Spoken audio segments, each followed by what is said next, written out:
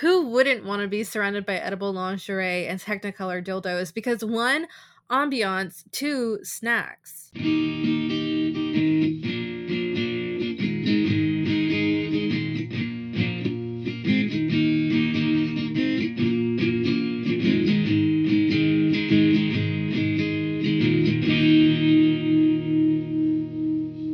Hello, and welcome to Love at First Screening's special series, Rom-Com Road Trip, where we take you on a winding journey to find the best love and laughter as we create a rom-com plot of our own. So grab your favorite snacks. Like cheese puffs. Or watermelon. And hurry, we've got a few friends to pick up. I call shotgun, you drive. Buckle up! You know, we can always edit that in post, but we never do. It's because we're too honest. It's true. We want to make authentic content. We don't want to, trick anyone by pretending that we're actually in sync. Chelsea, have you done anything interesting recently? Read anything good? Listened to any good tunes? Well, I just finished a memoir from Alicia Roth Weigel called Inverse Cowgirl. She's originally from the Northeast, but she currently lives and works in Texas. She's an intersex activist. She herself is intersex, and she advocates in support of trans folks and intersex folks and all of the just terrible legislation that's currently running rampant in Texas, but really in all parts of the U.S. That's importantly affecting trans folks, and there's a lot of misinformation, but it's also affecting intersex folks, and it's also affecting cis folks. There was just an attack on a woman, and the attacker was provoked because this person thought this woman was trans, and she wasn't, which honestly isn't even the point. People shouldn't be enacting violence towards each other, but this was a crime motivated by transphobia, and the victim just happened not to be trans. This was a cis woman. So anyway, highly encourage anyone to read Inverse Cowgirl. I listened to one of the podcasts I've mentioned on here a million times, Just Between Us, and they had her on to talk about the book, and honestly, her life is outside of the purpose of writing it being a way to advocate and also create awareness around the issue. Her life is just really fascinating. Like, she studied abroad and has lots of stories. She's fluent in Portuguese and has been to Brazil many times. Like, I don't know. It's just like, and also the activism work of it all and helping a campaign on the ground, like grassroots kind of thing in Texas. It was really nice to read about her life, but obviously very interesting. And Madison, I actually texted you because you and her share a childhood crush. I'm so excited. I have added this book to my TBR on my audiobook app because I'm transitioning more into reading with my eyes once more, but I consume things a lot faster with my ears because I can do it while I've also gotten into sewing. Basically, Chelsea, in my current state of unemployment, I am fortunate enough that, this duration of unemployment isn't devastating for me, and it was an elective choice. Well, a semi-elective choice, but I've been getting more into sewing and just slow living moments, so listening with my ears is easy to do when I'm doing other stuff. But I just finished listening to Fina by Nino Cipri, and excellent. If you want to listen or read, if you want to, use your eyes and read it. If you want to engage with an excellent queer absurdist sci-fi story that's really kind of in a really funny way, but also a serious way, engages with the plight of people under capitalism, especially through a retail focused lens, It's excellent. It's really quick. It's a novella. I finished it in a day, and it was awesome. And then I just started keeping on trend. This is my queer related recommendation. Everything that we're going to recommend, shockingly enough, today is going to be queer, I think. Because I have it right here, Chelsea, so I can show it to you. Wow. I got it at the Atlanta Radical Book Fair, but it's We Won't Be Here Tomorrow and Other Stories by Margaret Killjoy. Margaret Killjoy is one of my favorite podcasters. She's a trans woman, anarchist, mutual aid advocate. She's just basically so fucking cool. And she writes a lot of really good dark fiction, science fiction kind of based dystopian. And so this is a collection of her short stories. And again, that's We Won't Be Here Tomorrow and Other Stories. Great. I definitely want to read Finna. I need your Audible login again because I was like, I will send it to you. I know you want to talk to someone about it, and I was going to go listen to it the other day, and I was logged out of Audible, and I was like, well. Oh, you know what? You can also listen to Never Whistle at Night with that too. So okay, we'll load you up. I also finished shortly after Inverse Cowgirl a novel called Our Hideous Progeny by C.E. McGill, which is a feminist Frankenstein retelling, which, I'll be honest, was pitched to me as having more of an overtly queer plot. Maybe that was my bad. Maybe I read too much in it. So I will preface this that it is queer. It is explicit. Like, it is explicitly queer. But the main character's, the love she has for other women is not the center of this novel. It is very much about this creature that they are creating. I wouldn't say it's a queer feminist retelling, mostly because I think the word queer in that series of words would lead you to believe that there's more romance in the book than there isn't, which, on a side note, might be a problem with the way in which we engage with queerness. Like,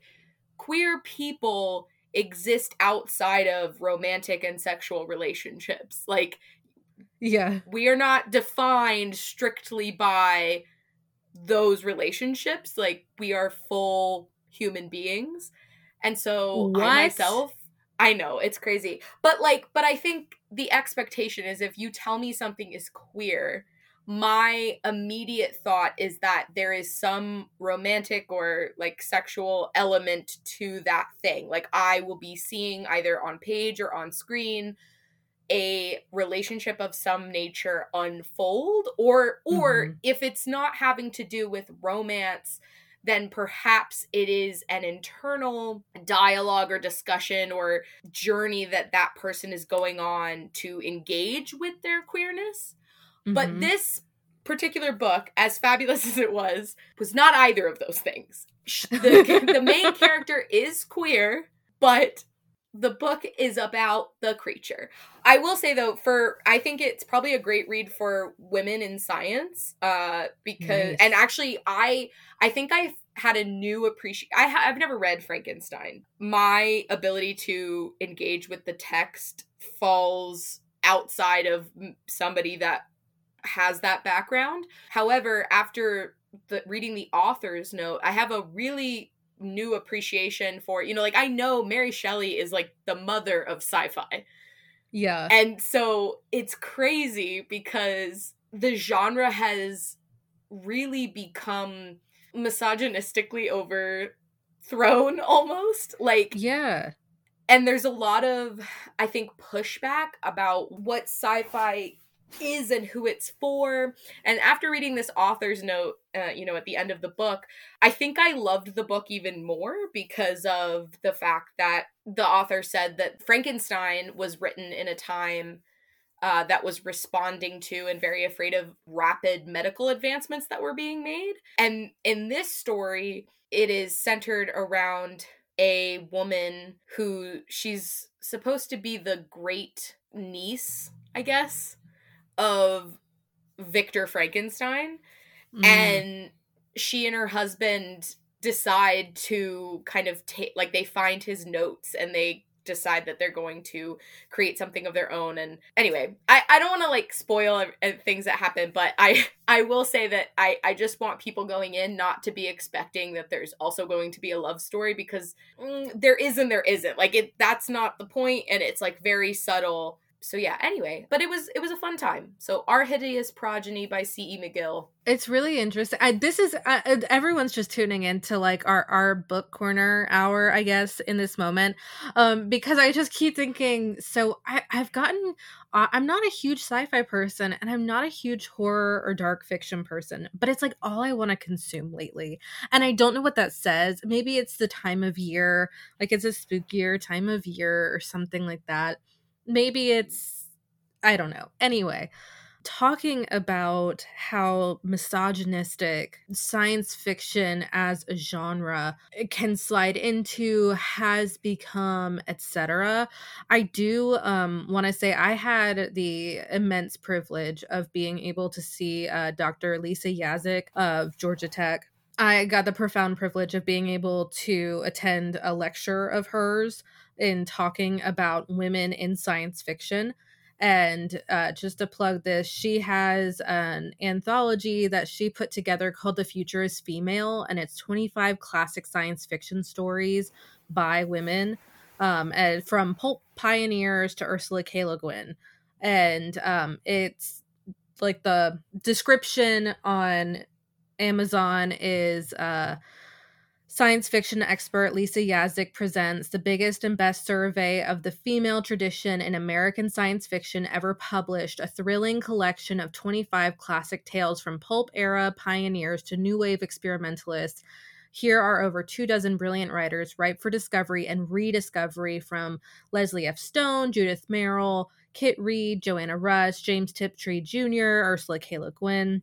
She has an introduction and a foreword and everything, which I would assume, I haven't actually read that book. I've read stories out of it, but assume it would be basically women are the backbone of science fiction, always have been, and they kept it from going extinct, really through Pulp Fiction. Yeah, absolutely. Hell yeah to women and science fiction. That's it for today, folks. Thank you for tuning in. Yes. We'll see you next week. Honestly, this is just, if you have enjoyed us talking about books, then tune in at the end of this season, our bonus episode, where we're going to cover a couple of our favorite books, I guess, by Alexis Hall. They are romantic comedies, Boyfriend Material and its sequel, Husband Material. I know the other day, as of recording this, I had posted on our Instagram story, because it was, the books were actually, the digital copies were on sale and you could get both of them for under $5. That was a one-day sale, so it is over now. But look out for those. I'm going to try and keep tabs on that. So, but also, you know, support your local library. Oh, yeah. Make them order gay shit for you. Can I get that on a t-shirt? Support your local library. Make them order gay shit for you. Incredible. If someone will send me a really well done like screen for screen printing with that, I will personally screen print so much shit with that on it. Just let me know. Oh my god. Well, Chelsea, do you have a story for me today that is hopefully gay? Madison, I do. And not only is it gay, it's a little spooky. Like, as in, you tasked me with writing a paranormal rom-com. So, you and I are currently sitting in October. I don't know when this episode will air. It either will air I think it's going to air at the beginning of November. Maybe then we're still in spooky season at that point, in my opinion.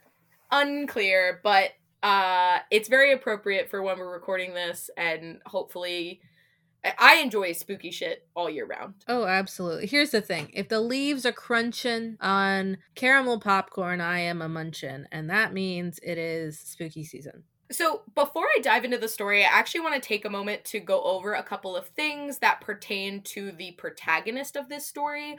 You and I, Madison, are huge supporters of asexual folks Hell within the yeah. community, but it is a sexuality that I think gets forgotten about by everyone, both in and outside of the queer community.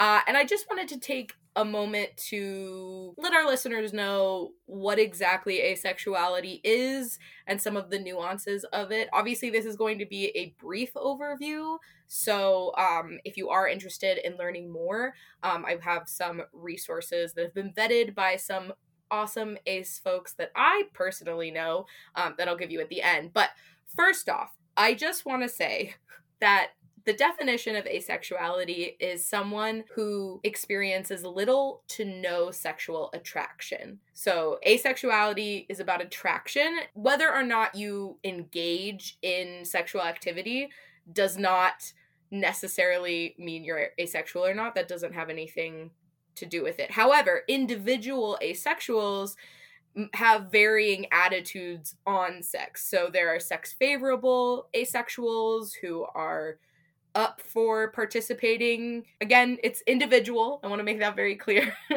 There's, of course, sex indifferent asexuals.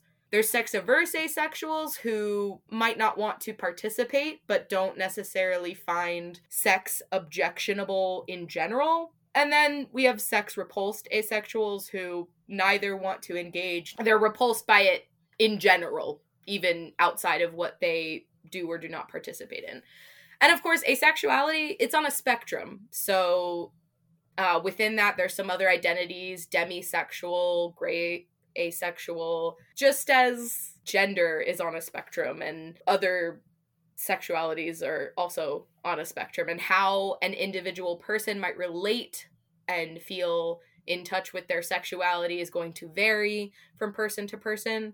So I just wanted to go over this with everyone because I think it's something I saw during Pride Month get misrepresented a lot. Mm-hmm. A lot of false definitions that equated it as someone who doesn't have a desire to have sex, which is not what asexuality is. It is about attraction. But then asexual folks, like I said, have different attitudes towards sex, both in general and as something that they may or may not want to participate in. But ultimately, anyone that falls within that, again, spectrum of asexuality experiences little to no sexual attraction. So I just want to say that. And if you are interested in learning more about asexuality, a couple of people online that you can follow, Cody, who uses they, them pronouns, is at Ace Dad Advice on both Instagram and TikTok. And then, of course, there's Rachel, pronouns she, her, who is at Angsty Ace, both on Instagram and TikTok. So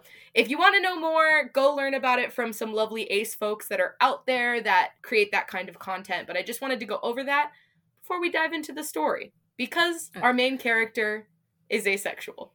All right, are you ready, Madison? I hope so. Well, ready or not, here we come. Our protagonist, I need an H name, she, her pronouns.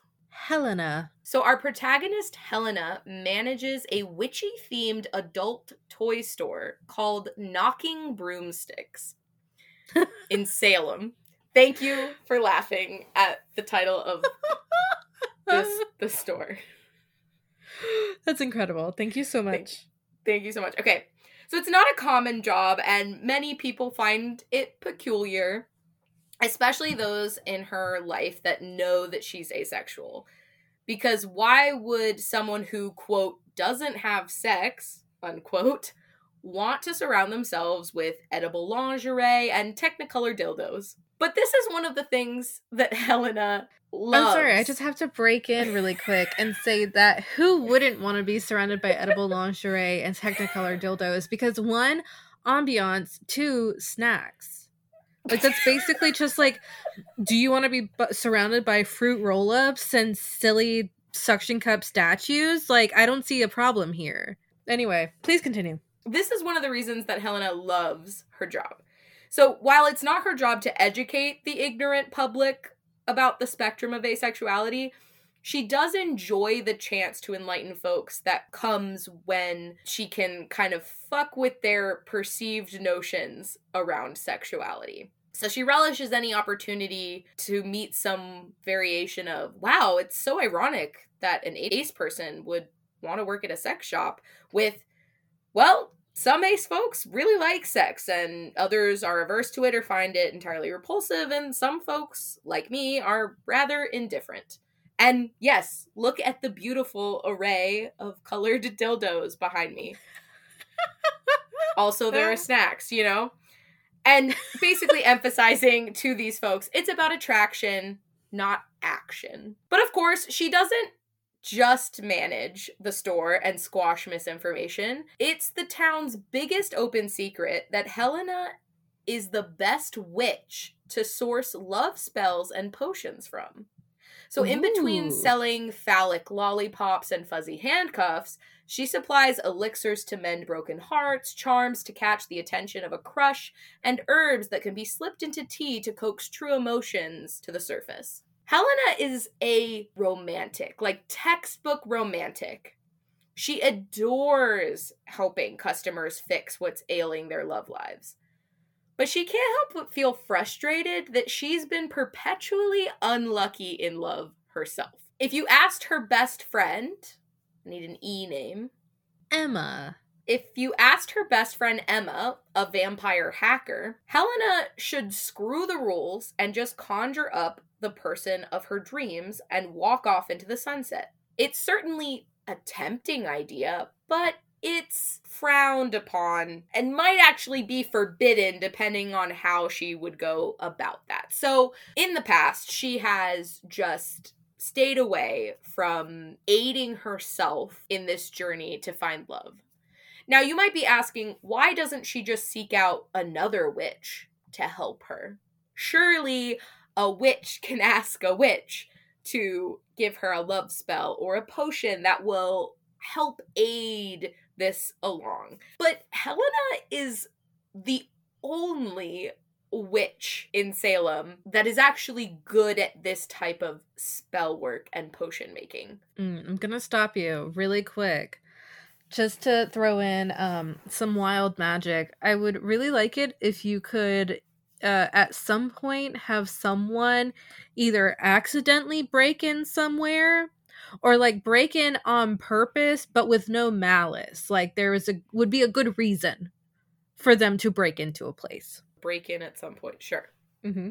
So there's not really anyone close by that she can ask about this. And also, to a certain extent, it's pretty vulnerable for people to go and ask for help in this kind of way. The same way it would be vulnerable to seek out a matchmaker or even put yourself on a variety of dating apps or things like that. Like, these are all tools that people use to help them meet people, to help them find the relationships that they're looking for. And anytime someone puts themselves out there in any way, it's very vulnerable. And so Helena is not great with vulnerability in this regard. She feels a lot of insecurity surrounding her own personal love life because what a lot of people misunderstand about asexuality, because there's an endless string of things people misunderstand, is that sexual attraction is separate from romantic attraction.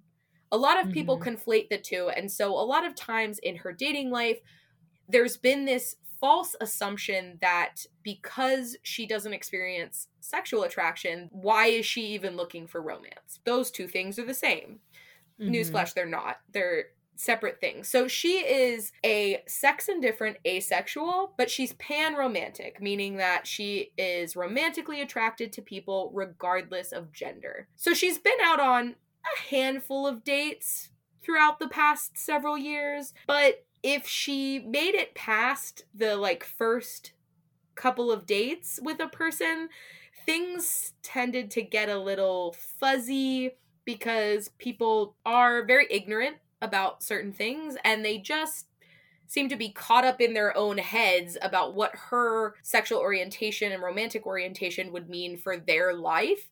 And instead of being a decent human being and just like asking questions and being curious, they just jumped to conclusions or made really inappropriate comments that turned her stomach and turned her off.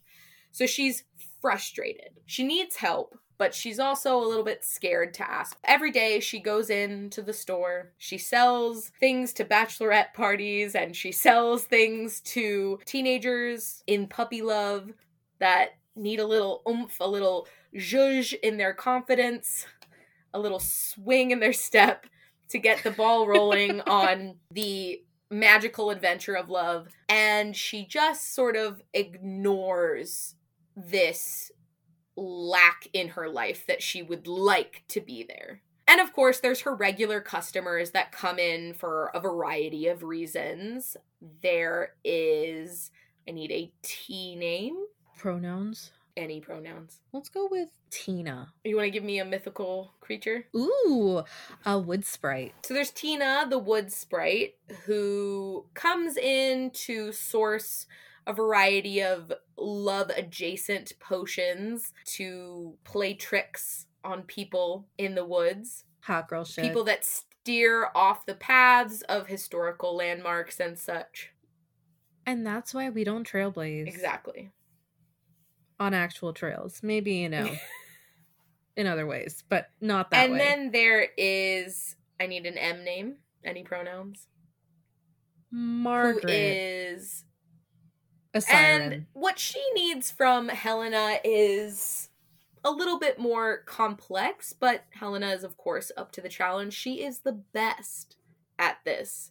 See, Margaret has men falling in love with her all the time, but they're not actually falling in love with her. And while Margaret's ancestors might have been super cool with dragging men to the bottom of the ocean and, you know, I mean, Margaret she's a modern siren, okay? So she has no problem attracting people, but she doesn't see, she is looking for a fulfilling relationship that is two-sided. She wants to get to know a person, and she wants the person to get to know her and fall in love with her. She doesn't want to just attract people with her essence and her beauty based on nothing other than that.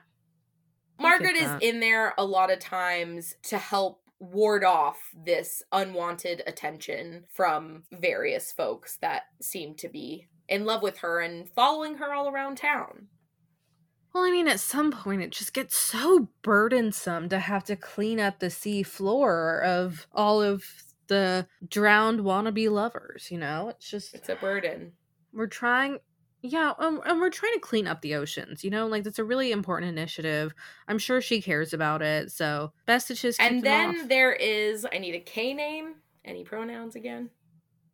And Kellen is a... That's a good question. Kellen is a werepanther. I'm sorry. What? I'm sorry. I've been rewatching True Blood. That's all you need to know. Okay. All right. Well, Kellen is a werepanther, which I can only assume means that instead of transforming into a wolf, they transform into a panther. Yep, and sure. What are Kellen's pronouns? You okay? Yeah, I'm just really amused by... I'm very amused by all of this. Great. I'm glad that you're amused. So she's in the store and a young customer comes in. She's a young fledgling witch, and she's seeking out Helena to help her perfect some love magic that she had tried to do but had experienced some malfunctions, if you will. And Helena, of course, doesn't gatekeep. So she is happy to help this witch solve her own problem as opposed to just fixing it herself. She's got plenty of people coming in that can't perform this magic, so she is more than happy to help this person so that they can do it on their own. But while she is helping this witch with fixing this love potion that went wrong, she realizes that this young witch doesn't seem to understand the fundamentals of magic, the rules that sort of govern what is and is not appropriate. So when you Mm. say love spell, it is against the rules to give someone a potion that would make them fall in love with you. Why? Because consent. That would essentially be like giving Mhm. someone a roofie, like a date rape Yeah. drug. Anybody under a love spell of that nature cannot consent to being in love with you. So she realizes that this young woman doesn't seem to know that that is not okay. And so she starts to relay this information to her. And this young woman is like clearly not interested in the rules, clearly uninterested. Mm. She just wants to get the guy at her work to fall in love with her, to pick her over somebody else that apparently is in the picture. Finally, Helena's like, I cannot help you. This is against our code of ethics. Do you have a question? Yeah, has this other witch has she tried going up to this person at work and going, "Pick me. Choose me. Love me." I don't know. Okay, okay. I just wanted to check in, it's always an Yeah. option. This Go young right ahead. woman storms off in a huff, knocking over several items as she leaves. Helena feels disappointed. She got really excited about being able to teach someone else about love spells, and this isn't the first time that she's had to explain this code of ethics to other people. A lot of people don't understand that the types of services that she offers is more to kind of give people confidence or to help people learn the truth, or to even just help people like gain the attention of someone. But it would Mhm. be unethical for her to manipulate another person's feelings without their consent. And what I think a lot of people misunderstand because of things like Hollywood's portrayal of witchcraft and the like is that it is inherently manipulative, but it's manipulative in a way that is non-coercive. It changes circumstances, but it can't conjure an outcome. Yeah, I think a lot of people, just on the idea of manipulation alone, I mean, the word, I'm saying this for the listener. Manipulation is simply to alter a situation. It's, in the same way that you can manipulate Play-Doh into shapes.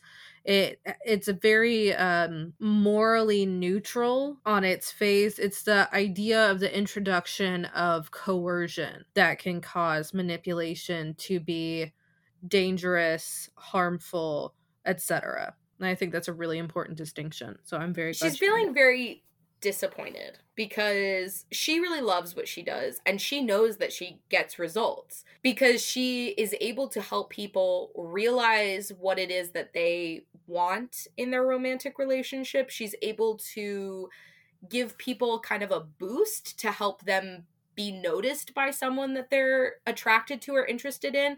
Again, doesn't guarantee that that other person is going to reciprocate said feelings, but she has a lot of success because even in the cases where it doesn't work out, those people are emboldened and able to go forth and form new connections. They're able to not be hung up on this person, like the idea of this person that they know where this relationship might work out. Instead, they are able to go out and to experience something that is more authentic and is ultimately going to be a lot more fulfilling than this fantasy that they've created around this person that does not reciprocate feelings for them, right? I mean, she's Mhm. kind of like, in some ways, a therapist, but like with magic. You know what I mean? Like she is, Yeah. instead of giving you like emotional tools, she's giving you physical tools to help you then figure out your emotions or other people's emotions. But again, she's not conjuring results for your pursuits. That is up to the Yeah. fates. Yeah, she's bolstering actions rather than measuring reactions. I like She's this. disappointed that this woman clearly didn't want her help, and she's also, again, feeling down about her own situation, feeling like if only she could give herself more confidence, if only she could meet the right person, if only she could honestly perform magic for herself. But that's a pretty big no-no. There's a lot that can go wrong if you conjure magic that is going to help or alter your own life. You are too close to the situation to be able to manipulate only what is necessary to produce a circumstance rather than your intention overshooting and causing negative repercussions.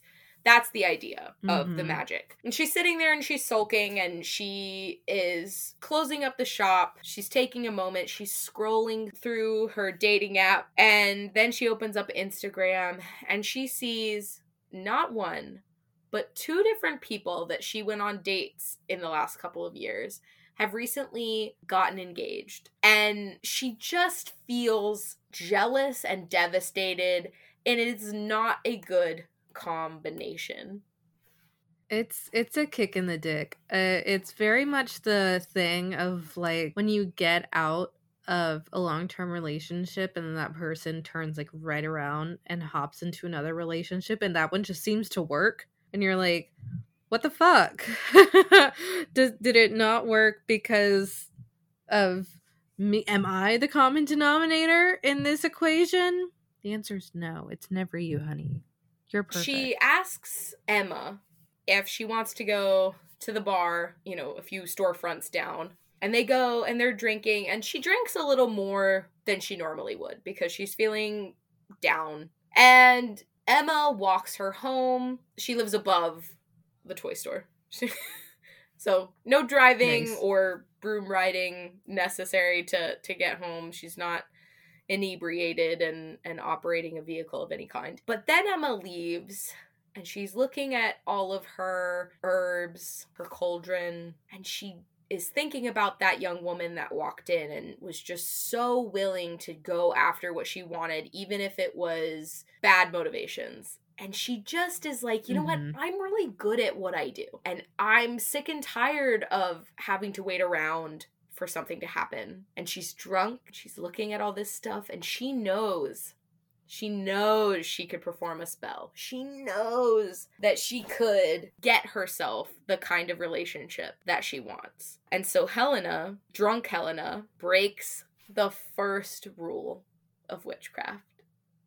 Never cast a love spell on yourself. Little bit of hocus, little bit of pocus.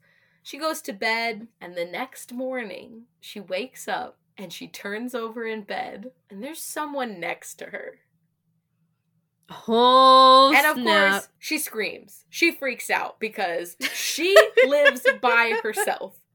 Also, her locks and things have been charmed. She hired a boundary witch to be able to make sure that, like, no one can just break in to her apartment, that no one could break into the store. Her wards are warded. Exactly, okay? She knows how to outsource. So she screams, and that jostles this person from their sleep. Now, Madison, I would like you to describe the person that she is woken up in bed with. 5'11", curly hair. Length of the curly hair. Just below shoulders, kind of shaggy. That's what we're rocking with. Dark hair. I'm a slut for dark hair. Nice physique. Actually, you know what? This is what I want. I want himbo energy in this. So she wakes up next to a nice himbo, but she doesn't know he's a nice himbo because he's just a stranger and he's in her bed in her locked apartment, and she's like, where did you come from?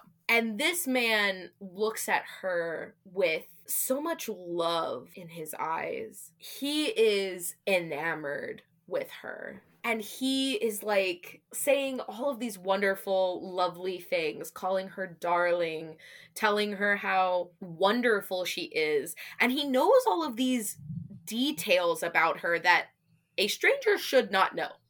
Yes, Madison. I wanna actually edit this person. I would like this person to essentially be Hozier. So you're gonna have to alter the height. That's it. That's my edit. So she Thank wakes you. up to Hosier in bed, offering Basically. her Yeah. all kinds of compliments and telling her how much he adores her.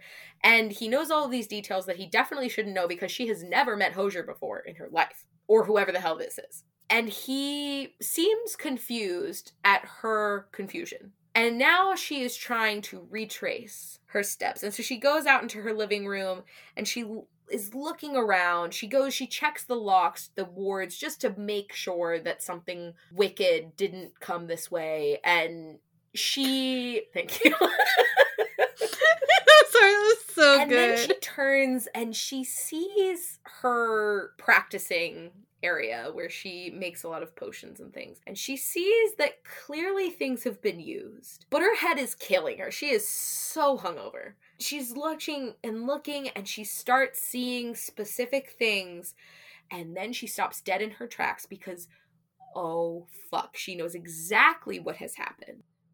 She's like, "Oh, I see the basil. I see the deer's tongue. I see some vanilla. This is a hot mess." She's like, I conjured myself a lover. That I can't do that. That's like the worst possible thing that I could have done. And so she immediately calls Emma and she is like, you have to get over here. And Emma is like, it is 8 a.m. The sun is out. I can't help you. I'm in my coffin. She's like, fine, I'm gonna come to you. So she grabs discount store Hozier and and she heads on over to Emma's house. Emma doesn't sleep. She just puts herself into a coffin for the aesthetic. Prior to becoming a vampire, she was a goth kid, and she just couldn't get over the fact that vampires don't sleep in coffins, and she's just like, fuck it, I'm gonna do what I want. We love Emma. Bucket weeball so energy. She is I'm just here for it. chugging a blood bag and gaming on her laptop when they arrive. I'm imagining it having like a little Capri Sun straw. Yes. How else would she drink it? So Emma is like, who is this man? And before Helena can say anything, he introduces himself as, I need a name for this Hozier lookalike. His name's Arthur, but she can call him Art because he looks like it. And so he goes, I'm Arthur. I'm Helena's love. So serious.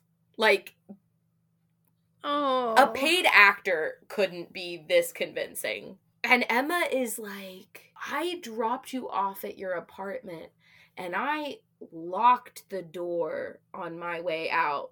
So when did you meet this man exactly? Helena cannot bring herself to say that she didn't meet this man, that this man just appeared. She made this Finally, man. She spits it out. And Emma is like, yes, you've solved your problems. Because you remember, Emma is someone that doesn't like to adhere to rules, right? She is a hacker by trade, doesn't abide by any code other than her own. They told her vampires don't sleep in coffins. She's like, fuck it, this is what I want to do. I don't care. I'm just imagining her laying in a coffin playing on a Nintendo Switch. She's like, yes, girl, get it. This is awesome. This is what you've wanted. He clearly loves you. I can see it in his eyes. In fact, I can smell the pheromones wafting off him. He is into you. And Helena's like, this is the worst thing that could have possibly happened. I have broken the witchcraft code of ethics. I am screwed. And Emma's like, okay, but nobody actually enforces those rules. Like, there's not a council somewhere waiting to, like, put you on trial. You're not going to end up in witch jail. Like, all of the witch jails around here are just museums. Like, and those weren't even real witches that they hung and drowned and stoned.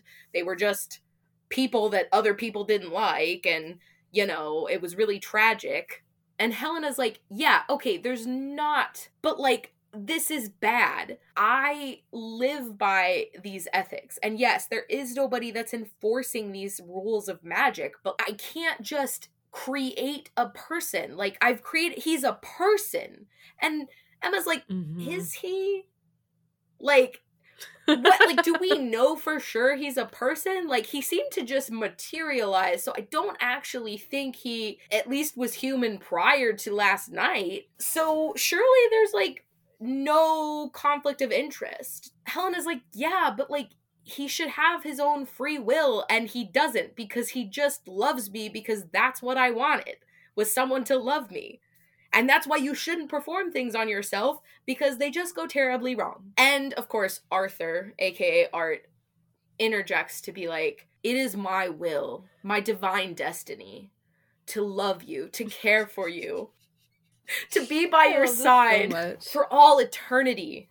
There's this little part of Helena that is swooning, because yes, this is a little bit over the top, but, like, when you've been in a dry spell, like, romantic drought that she has been in, it just feels really good. Like, you want to believe that this is real, because, like, you could, if you've taken an acting class, you know that you can reel people in. It's hard to, like, cast them further out. So, like, the fact that this man is just so willing to tell her how much he loves her and how great she is, she's just like, this, oh my god, this feels great, but it's so wrong. And Emma is just like, no, it's not wrong. Like, just have your fun, and then, like, I don't know, get rid of him or fall in love with him. Like, what does it even matter? Emma, clearly being of a completely different moral compass than Helena is clearly going to be of no use. No use to them at all. She's like, I don't know what to do. I don't know who to talk to. I don't know how to undo this. Because now she's either created this man from nothing but her own fantasies and desires, or she has somehow transported an already existing man and coerced through magic his thoughts and feelings to mirror her own. And so now she's like, I either have to put this man back where he came from or kill him? ? Like, if I undo the spell, am I now a murderer? Like, this has opened up a can of worms that she would have loved to have avoided. If you're Helena, you've made a really big whoopsie. What do you do? Where do you go from here? How do you even begin? Or do you do anything? Like, what do you do? So, I'm a terrible person to ask this question to, because I'm on Team Emma, where I'm like, it would be pretty nice to have someone just be obsessed with me. That'd be really cool and nice. But at the same time, I can see how this is an absolute clusterfuck and a half. I'm not blind to that.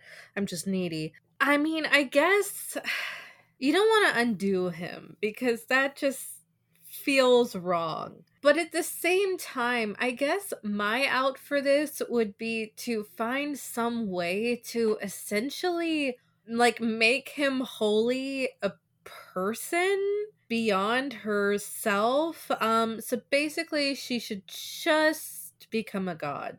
I think that's simple. She's not becoming a god. That's a great suggestion. If only she had thought of it, that would have solved all of her problems. Just like Boy Genius always says, always an angel, never a They god. leave Emma's apartment and they go back to hers, and she starts looking through all of her tomes, all of her books. She is combing through, trying to find something that will point her in the right direction. Meanwhile, Art is tidying the place. He is doing things in service of her. He is baking bread. He is... Oh my god. The real love language. He is getting her to eat lunch while she's busy doing this. He's reminding her. He made her a cup of coffee. He is like, my darling, you must take care of yourself. And then she comes across a page in a book, and she thinks, this might help me. So they go down from her apartment into the shop where she's got some additional materials. Meanwhile, Art is complimenting how beautifully the store is laid out, and it's so wonderful that she can help people make their fantasies come true, both, you know, in the bedroom if they so choose, and also in their hearts. Like, this man is enamored with her. I'm sorry. I'm just imagining him looking at a shelf and going, "Gosh, darling, I just really admire how you organize those dildos by size. It's so considerate for someone who's not quite sure if they really want this one or this one, and they just are able to find something in the middle. It's so considerate of you." Exactly. That kind of thing. This man is like, you are wonderful and lovely, and your mind works in incredible ways.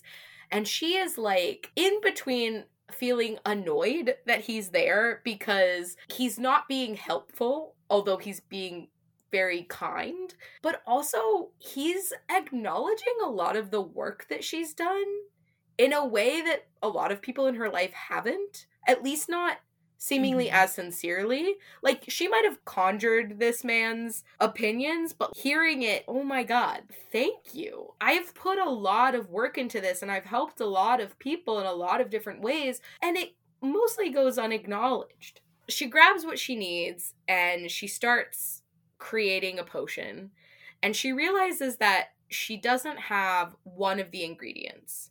And the only place that she knows she can get it right now is at the home of another witch. But this witch isn't super friendly.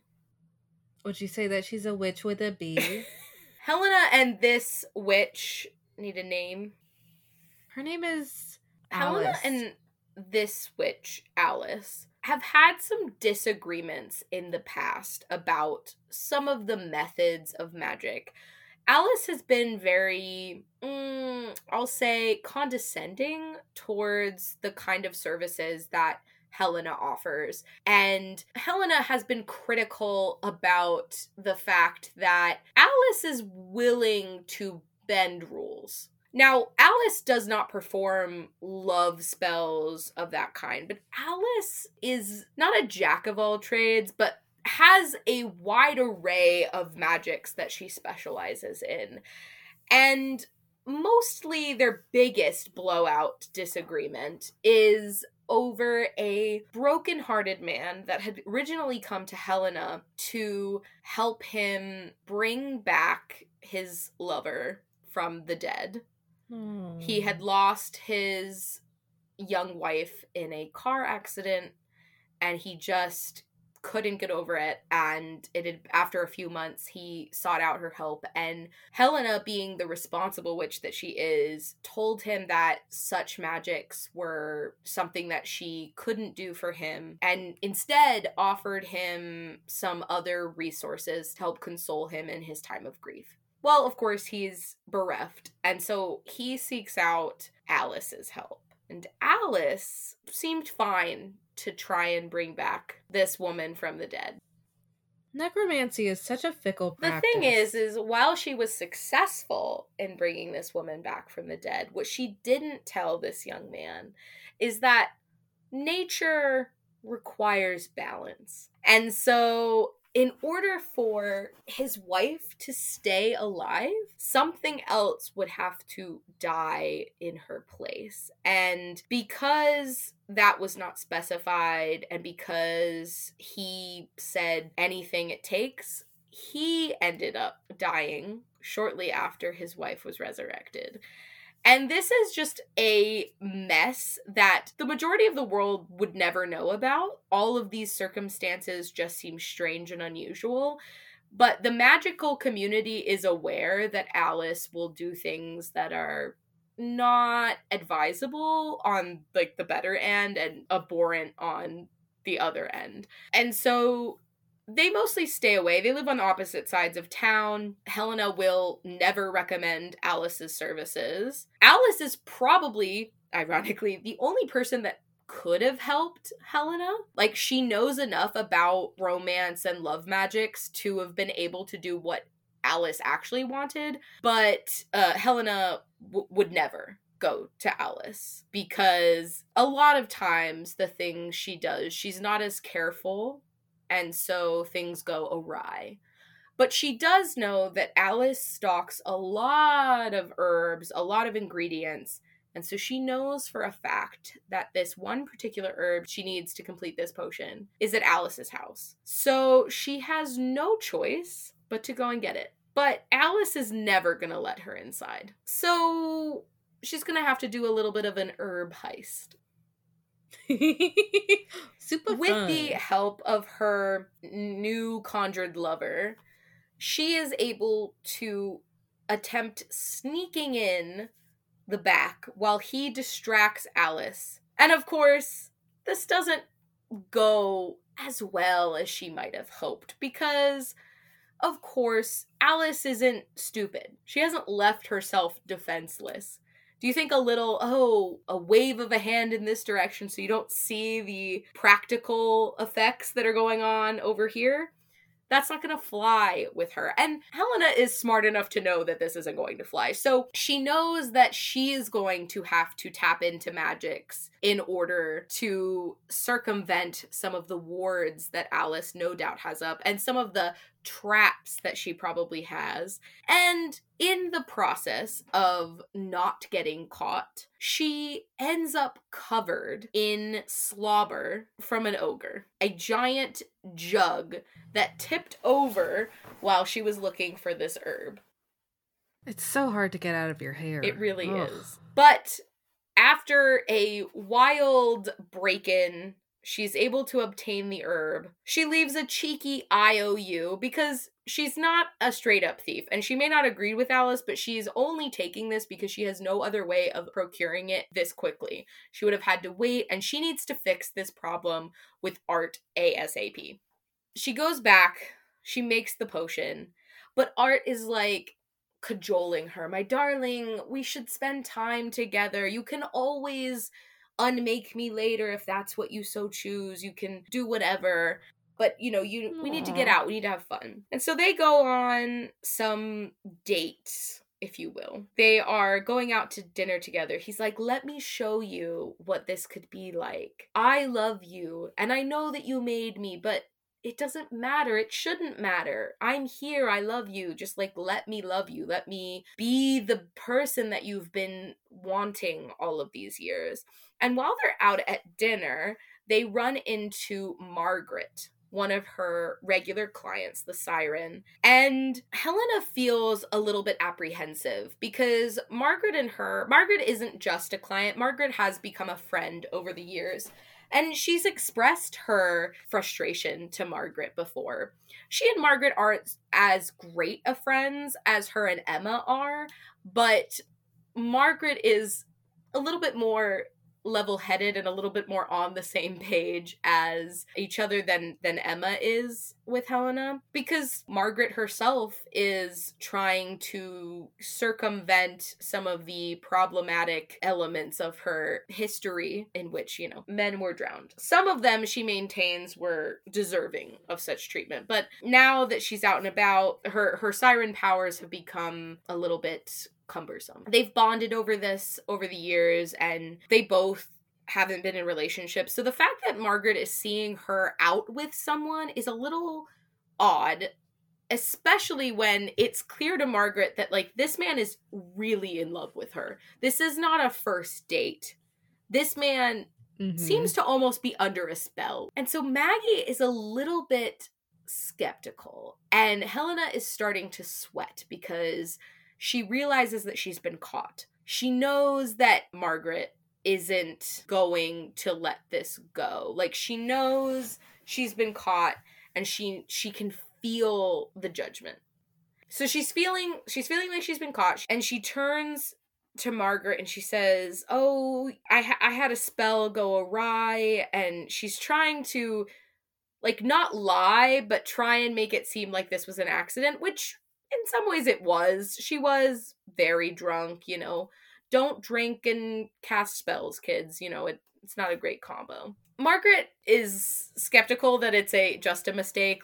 Clearly, based on what she knows about her friendship with Helena, And based on the fact that they've talked extensively about people that want to take advantage of magic in ways that don't feel ethical, she's feeling a little bit strange, but she's ultimately willing to kind of give Helena the benefit of the doubt.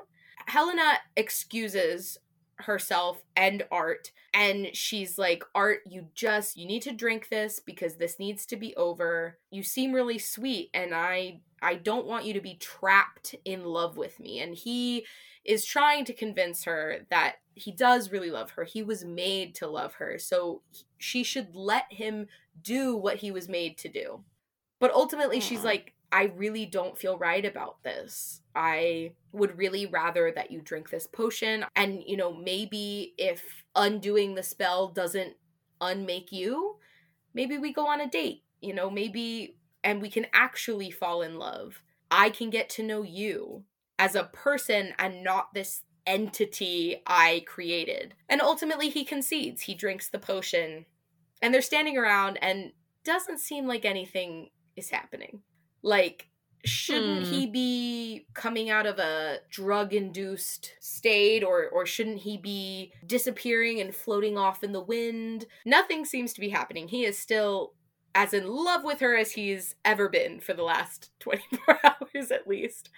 And now Helena is feeling a little bit defeated because she doesn't know how to fix this.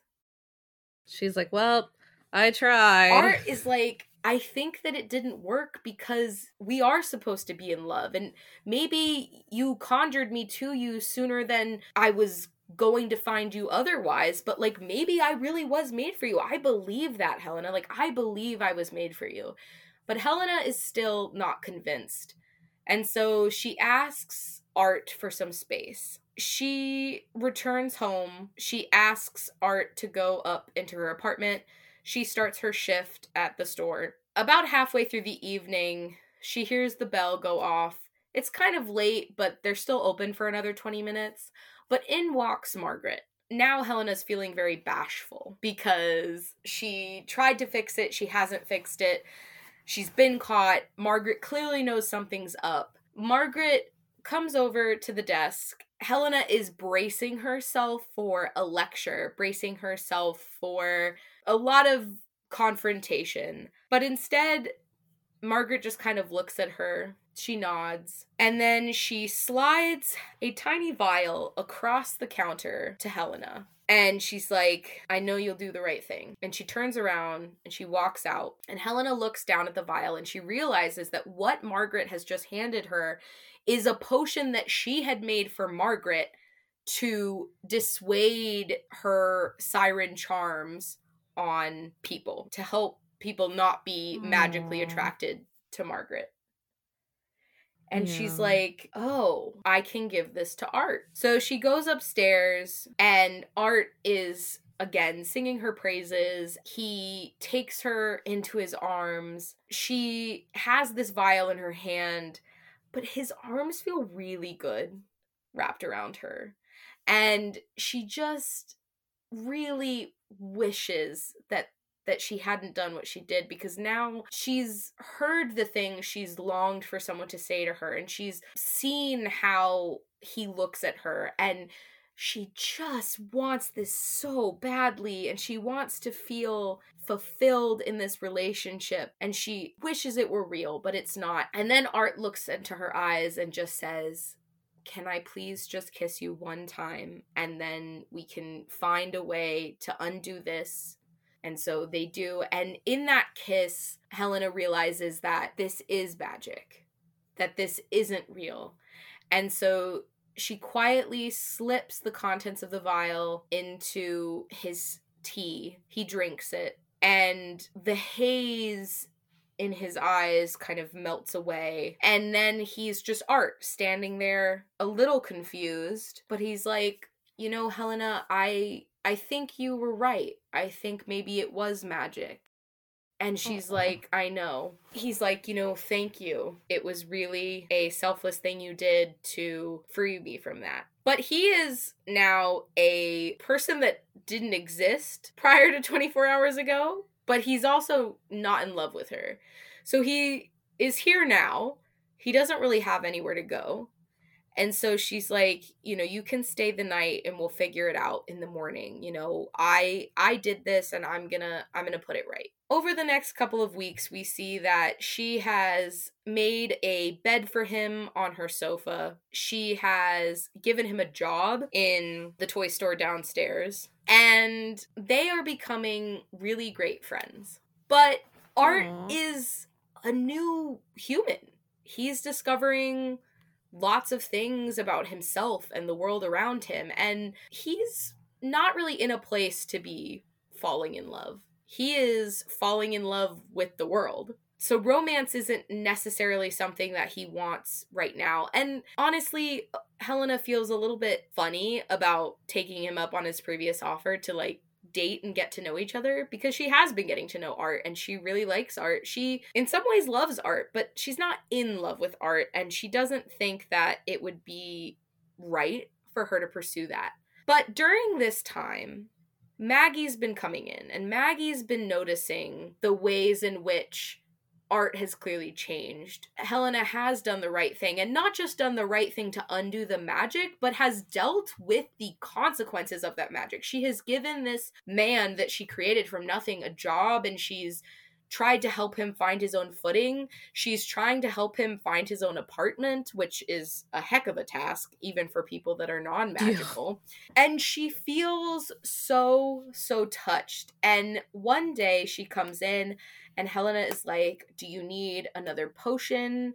I need to thank you for what you did. I was so close to the situation and I couldn't see what was right in front of my face, and I just don't know how I can repay you, and I don't expect you to look at me the same way ever again. I know some love magic people that I can get you in contact with, many towns over. I know it won't be as convenient, but they can get stuff to me, and that way we won't have to interact. And Maggie just kind of smirks and she says, you know how you can repay me? Let's go get a drink together. Ooh, Maggie, snap. Margaret, I'm gonna call her Maggie. Maggie, much like Helena, but for different reasons, has also been frustrated and unlucky in love. She attracts all kinds of people purely by the fact that she is a siren, but she hasn't been able to find actual authentic love, mostly because humans are very much not immune to her inherent magnetism as a siren, but magical entities are. Of course, that creates a whole slew of other issues. Vampires can't come out during the day. Certain creatures are afraid of water, and, Maggie kind of thrives there. And it's just been kind of a can of worms that she has occasionally, tipped her toe into, but she hasn't fully cranked open that. After seeing how Helena solved this problem, she can really relate to the kind of weakness that Helena fell into in order to get herself in this situation, but she can really appreciate that even though she made this mistake, she can bounce back from it, and she can stand by her morals, stand by her ethics, even when there isn't a magical council that's going to mandate that she do so. And honestly, she and Helena have been pretty good friends, and she certainly finds Helena attractive. And she's like, what the hell? I think we should go for it. I think we should try. So they do. They go on their date. They go to the bar. They don't get drunk, importantly. But they do find themselves wandering back to Maggie's apartment and just spending the whole night talking to each other. They can't get over how comfortable this feels and how hopeful it feels.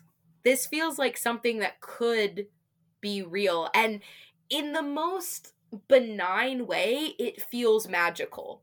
This isn't something that was conjured, and yet it feels so special and precious that there's not really another word for it. It just feels magical.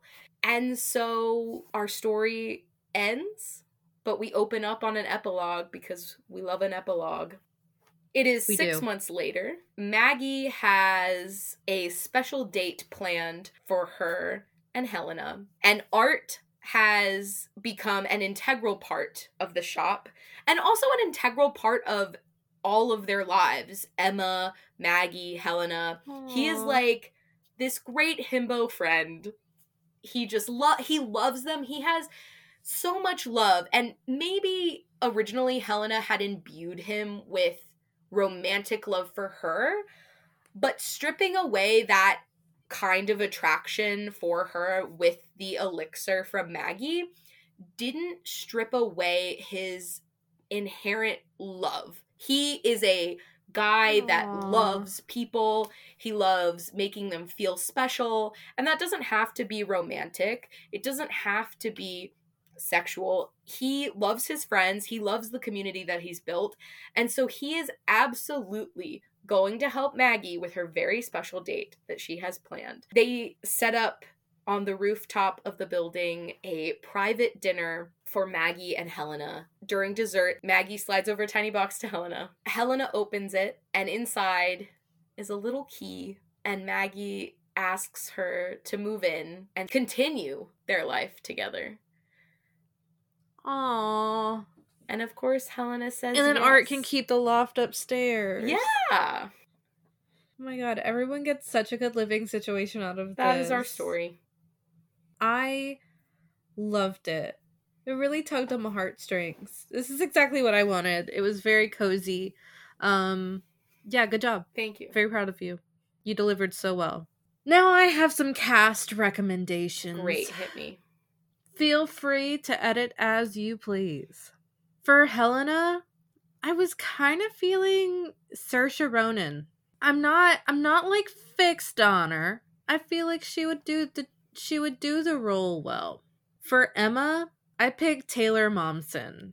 Did I Google goth actresses? Yeah, I did. Okay, all right. And she's my favorite. For Alice, I picked Zoe Saldana because she's cool.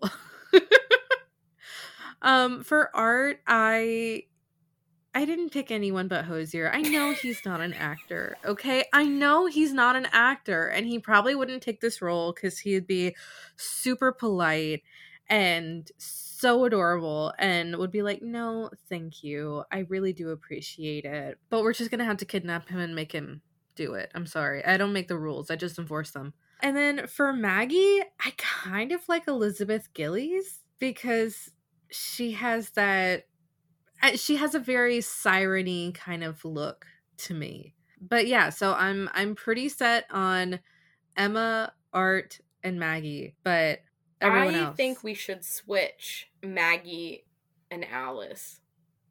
I'll allow this. I think Zoe Saldana has a poise to her that feels very siren-like to me. I know Elizabeth Gillies can play a witch with a B, if you will. Yeah. I could see her as Alice. Yeah. Okay. So if we have Zoe Saldana as Maggie, I don't really like Saoirse Ronan as Helena anymore. Honestly, just because I feel like with Saoirse's appearance, she would just feel too young next to Zoe Saldana. What about Merritt Weaver? I can be in for that. I have a counter proposal. I know you really want Hozier to be Art. But can I propose someone that I think captures an energy that is applicable here? That I know you like. And, more importantly, is an actor. Pedro Pascal. Oh.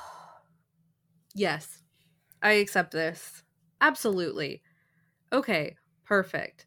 So, for our roll call, Helena is played by Merritt Weaver. Emma is played by Taylor Momsen. Alice is played by Elizabeth Gillies. Maggie is played by Zoe Saldana. And Art, he's played by Pedro Pascal. Now, who are we going to cast Stanley Tucci as? That's a great question. I think that Stanley Tucci should be one of her regulars. Should he be the Werepanther? Oh my god, Kellen the yes. Werepanther. He should be Kellen the Werepanther. He would not accept that role. He might accept any other role that we have cast him in up to this point, but I think he would draw the line at Werepanther. You know, in telling that doesn't the mean story, we can't cast him. I was like, you know, he could be the evil witch, like, because it's kind of a like cameo part if you think about it. So instead of it being Alice, true. We could make it like Alec, or you know what? It could just be Alice, and it could just be Stanley Tucci. Or Alice could be, you know, short for Alistair. Yeah. Which is, so you know what? Unfortunately, Elizabeth Gillies, you will now have to be, maybe Elizabeth Gillies could be the Wood Sprite. Great. To play tricks Tina on the Wood Sprite, passersby. Played by Elizabeth Gillies. Yeah, and then, yeah, you know what? You're right. I feel like we've kind of relegated the Tooch to some more minor characters. He's still a minor character in this, but he's a minor major character, you know? Mm-hmm. Or a major minor character, whichever order you want to go in. So, yes, I agree. Alice will be played by the Tooch. And Chelsea, I am gonna come out pretty strong and say that you did actually make a rom-com. Would you like to explain for the listeners how that is true? Yes, I would love to. Thank you for asking. First and foremost, we have the question of, do they date? Meaning, do we see a deepening relationship between our eventual romantic pairing? And I think that you've actually added a really interesting layer to this by making Maggie and Helena our final pairing, because Maggie comes in at such a quintessential moment for Helena, and it sets off the beginning of their relationship in a really unique way that I really enjoyed, because it's taking a familiar relationship, deepening it in terms of the friendship aspect of just being like, hey, I see you have this problem. I know that you will do the right thing. Here is a way that I think you should do that. And then once they share this, it's an intimate moment in its own right, in my opinion. That moment in and of itself was an intimate moment between these two characters. And then you see that flourish into the relationship that we see. So I think they definitely date, especially with the bar scene. I mean, that's literally a date. And then, do we laugh? Is comedy crucial to the plot? Absolutely. This is a hilarious setup to begin with. Oh shit, I accidentally conjured a hot man. Oops. Oopsie daisy! I accidentally made a person! Which usually, that's not as good of an oopsie daisy. But yeah, I think that there's a lot of humor just baked into the plot itself. I feel like the way we've cast this would also play well into that. And then finally, is love in the driver's seat? And I say absolutely. Romantic love is crucial to this plot in so many ways that, like, it's the whole driving force. It's the want of romantic love. It's the accidental creation of the embodiment of romantic love. And then it's the pursuit of genuine romantic love. This might actually, out of all of the stories we have told this season, this one might actually be the most solid check yes to that box. So what I'm hearing is, I'm winning. I want that as a button that I can push, like the Staples button that just, you know, it's the Chelsea button that just says, so what I'm hearing is, I'm winning. Exactly. No, absolutely. This might be my favorite story yet. You did a great job. Thank you. So, the next question, Madison, is how badly do you want to see this movie? So, this movie, I'm assuming, would be set to come out in the month of October when it's made. Absolutely. I'm seeing it October 2026 because we have to get through the strike. We have to get funding. We have to do all of this, So this will come out October of 2026. I foresee making my own witch hat, going on the internet, printing out a pattern, buying the fabric, buying the interfacing to make my own pretty floral witch hat to wear and a matching dress to wear to this premiere. Yeah. It's a 5 out of 5.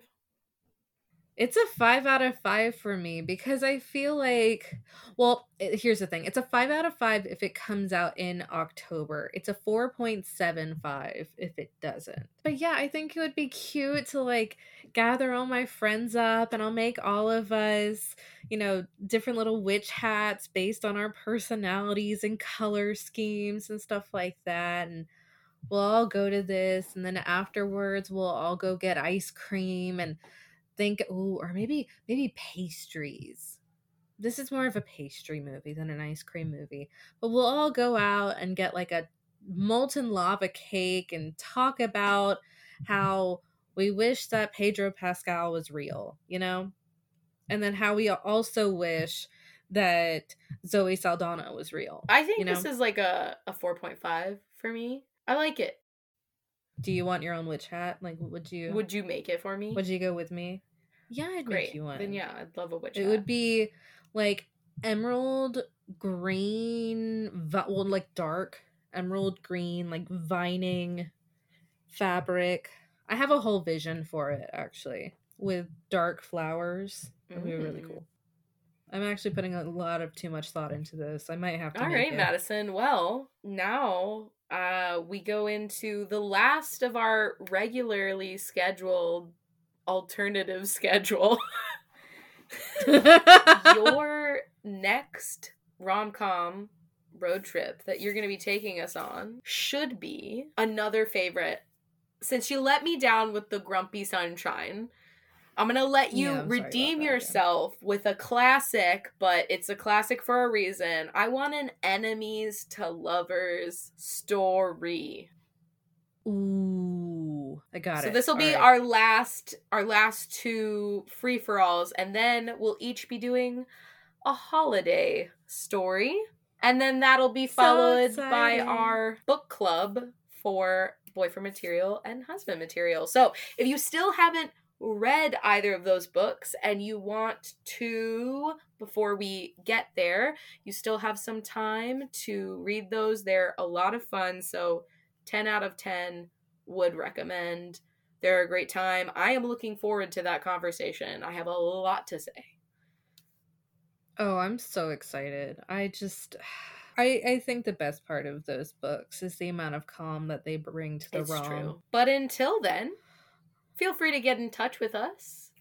Send an email to loveatfirstscreening@gmail.com or slide into our DMs at loveatfirstscreening and let us know what you're thinking of this rom-com series. Should we continue it as an occasional episode in seasons moving forward after we go back to our regularly scheduled content covering movies? When the strike ends, please God, let the strike end, because those people have been marching for so long.